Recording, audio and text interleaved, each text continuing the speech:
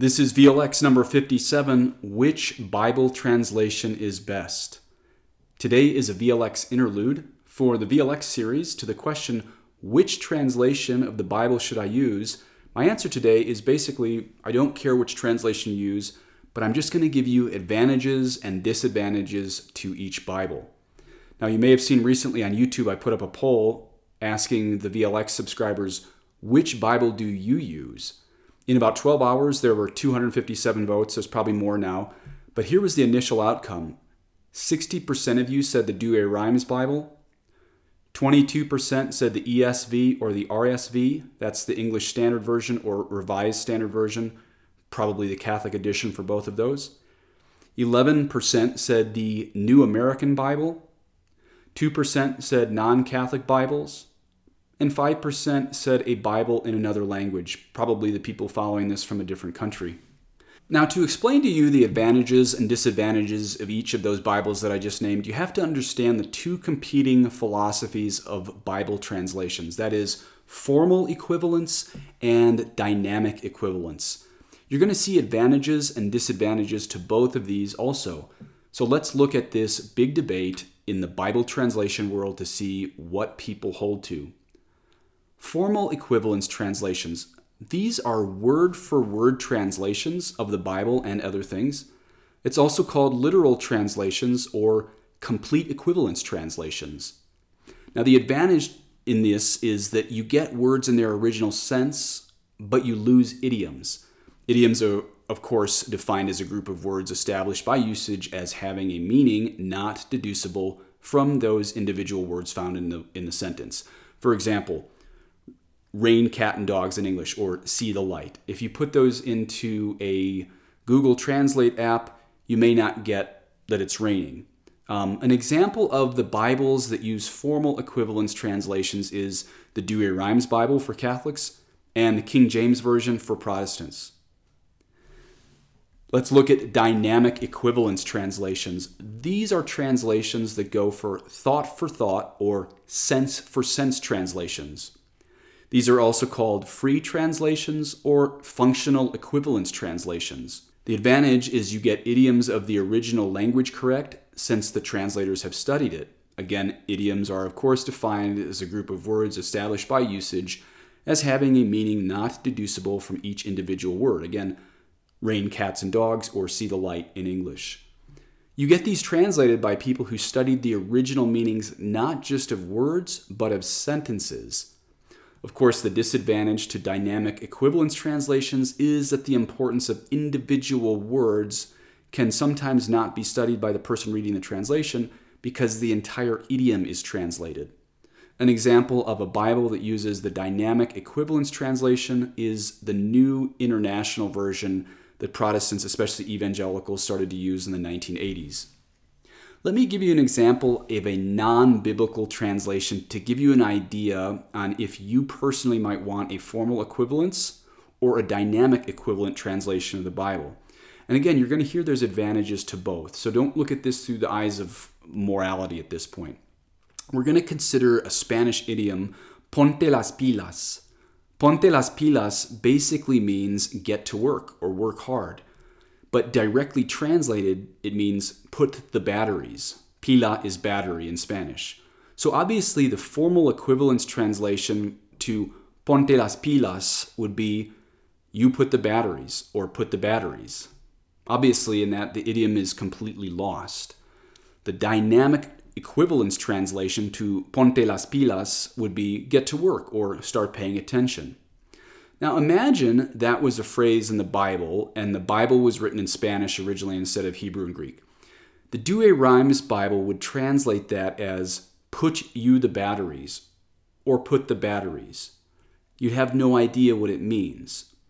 But the NIV, the New International Version, would say, Jesus said, get to work. Now here, the dynamic equivalence is more accurate. In other words, a dynamic translation captures the idioms of a language, not just the words. And you need the idioms, to be honest, to understand what is happening.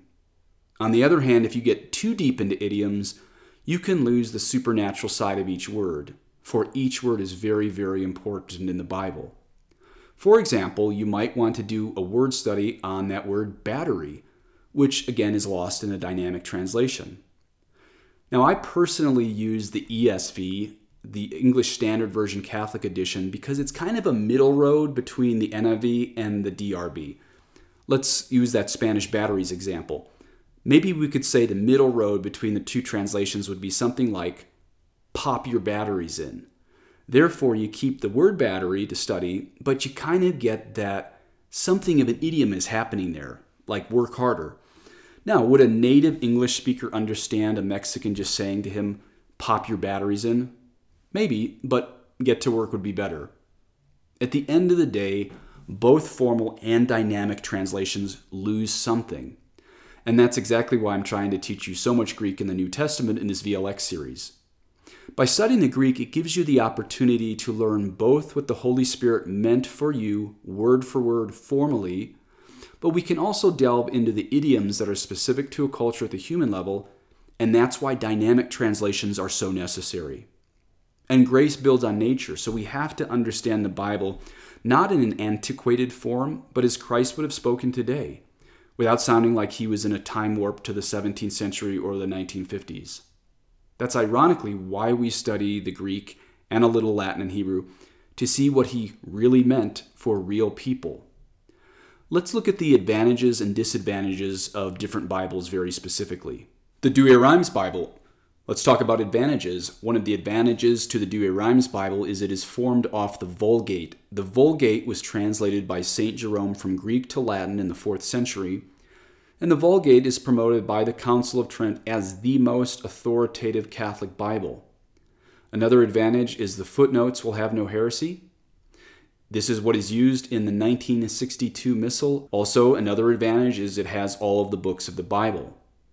Disadvantages to the Douay-Rheims Bible is this. Unlike modern translations, it was translated not from the Hebrew and Greek, but from the Latin into English. So you're adding one more agent in the telephone game that is not necessary to go from Greek to Latin. Namely, that agent is Latin. It was translated from the Latin to the English in 1582, the year 1582. So unless you speak 16th century English, you're going to miss a lot. One example of how not translating from the original language and also using an antiquated English can confuse readers is this. Listen to a couple of verses from the ESV about Abram and Sarai and Pharaoh in Genesis 12. And I think this is translated well because it's directly from the Hebrew. But listen to this. And when the princes of Pharaoh saw her, they praised her to Pharaoh. And the woman was taken into Pharaoh's house. And for her sake he dealt well with Abram. And he had sheep, oxen, male donkeys, male servants, female donkeys, and camels. Okay, now from Genesis 12:16 on Pharaoh not knowing Sarai was Abram's wife, listen to how the Douay-Rheims Bible translates 12:16. And they used Abram well for her sake. And they used Abram well for her sake. That's very different from the NIV, which says he treated Abram well for her sake. Obviously, if you were reading the Douay-Rheims Bible there, you'd have no idea what that means. Why would we have that word used if that's not what's going on? Well, probably because it's taken from the Latin.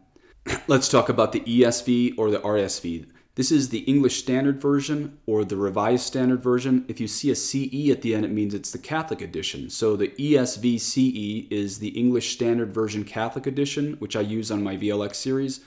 And then, of course, RSV CE stands for Revised Standard Version Catholic Edition. Let's talk about advantages to it. One of the advantages to the ESV or RSV is there are accurate translations, as it kind of uses this middle road between formal and dynamic translations. Another advantage, it uses modern English, and remember the word Vulgate essentially means common tongue, so we do exactly what St. Jerome understood to be necessary for the common person. The average people understand it. Third advantage is it has all of the books of the Old Testament if you get the ESV CE or the RSV CE. A disadvantage of this Bible is it's not used at the Latin Mass or the English Mass, so you're kind of flying solo away from the liturgy with that translation. The NIV, the New International Version used by most evangelicals, and there are some Protestants following the VLX series, so I'm including that here. Couple advantages to the NIV. One is the Protestant translators who tried to grasp the idioms actually believe in the inerrancy of Scripture. Another advantage, it reads as digestible to the modern mind. Disadvantage to the NIV is, like all Protestant Bibles, it is missing 7 books in the Old Testament: Tobit, Judith, the Book of Wisdom, Sirach, also called Ecclesiasticus, Baruch, 1 Maccabees, 2 Maccabees, and also 7 chapters in the book of Esther 4 and 2 chapters and a prayer in the book of Daniel 5.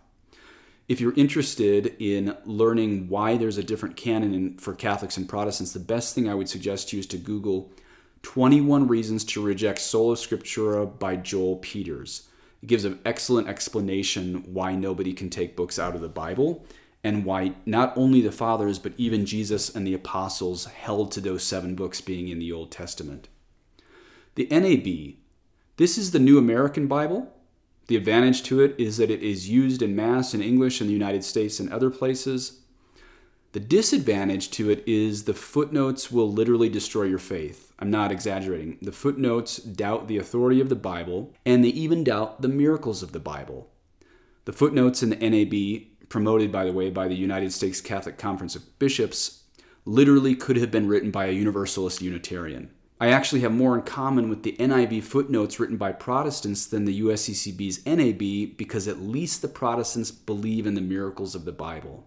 So let's summarize everything today. The big debate in the biblical translation world is, do you want formal or dynamic translations?